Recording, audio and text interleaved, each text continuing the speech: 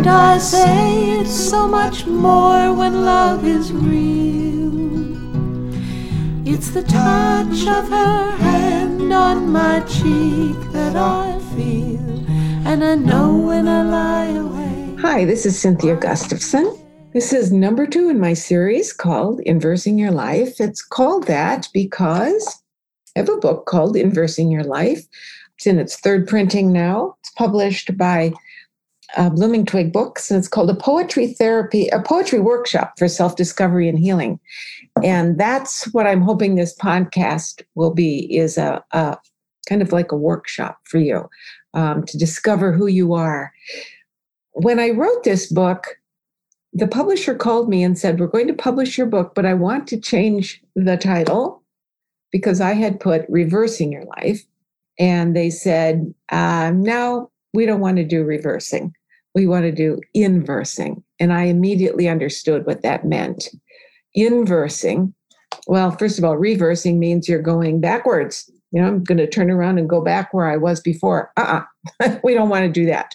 We've learned some things from there. We're here now, but we're still not perfect. So we want to go somewhere else.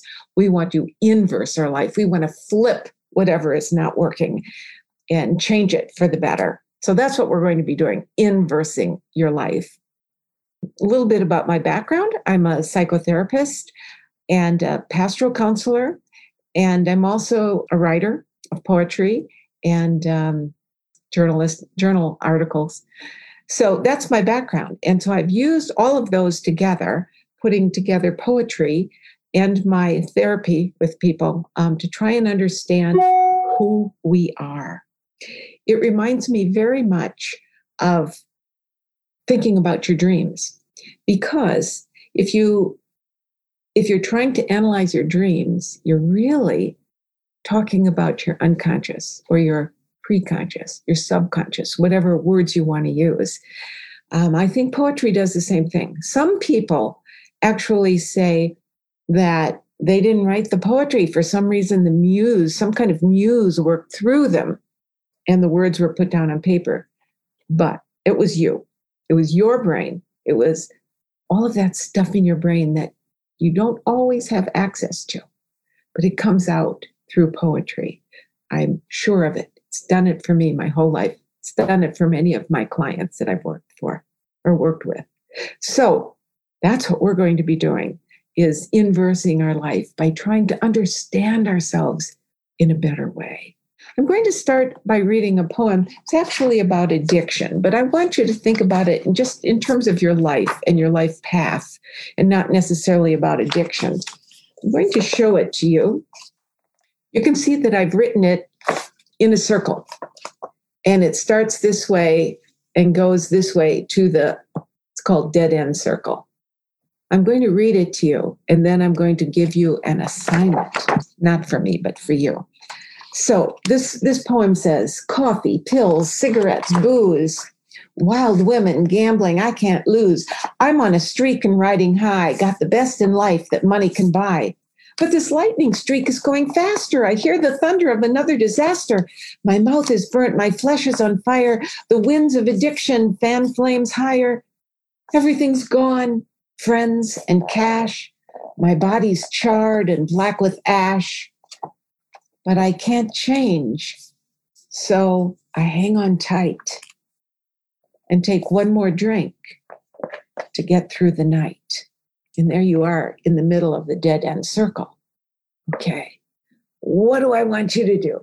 Think of some kind of dead end circle you're on. Is it that you don't have enough friends? Is it that your life isn't going the direction you want it to? Is it that you become a person that you didn't want to be?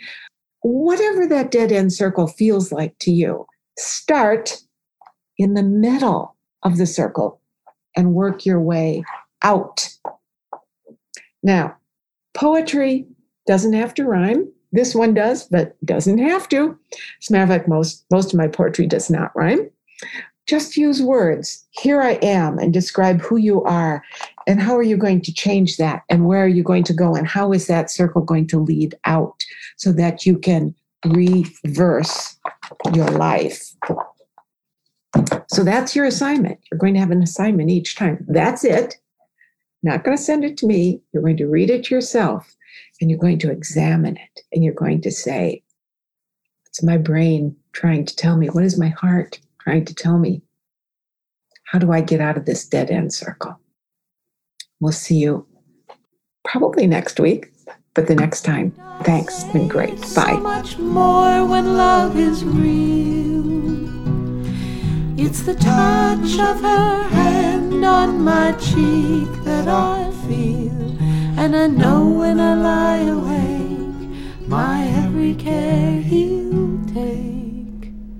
And I say it's so much more.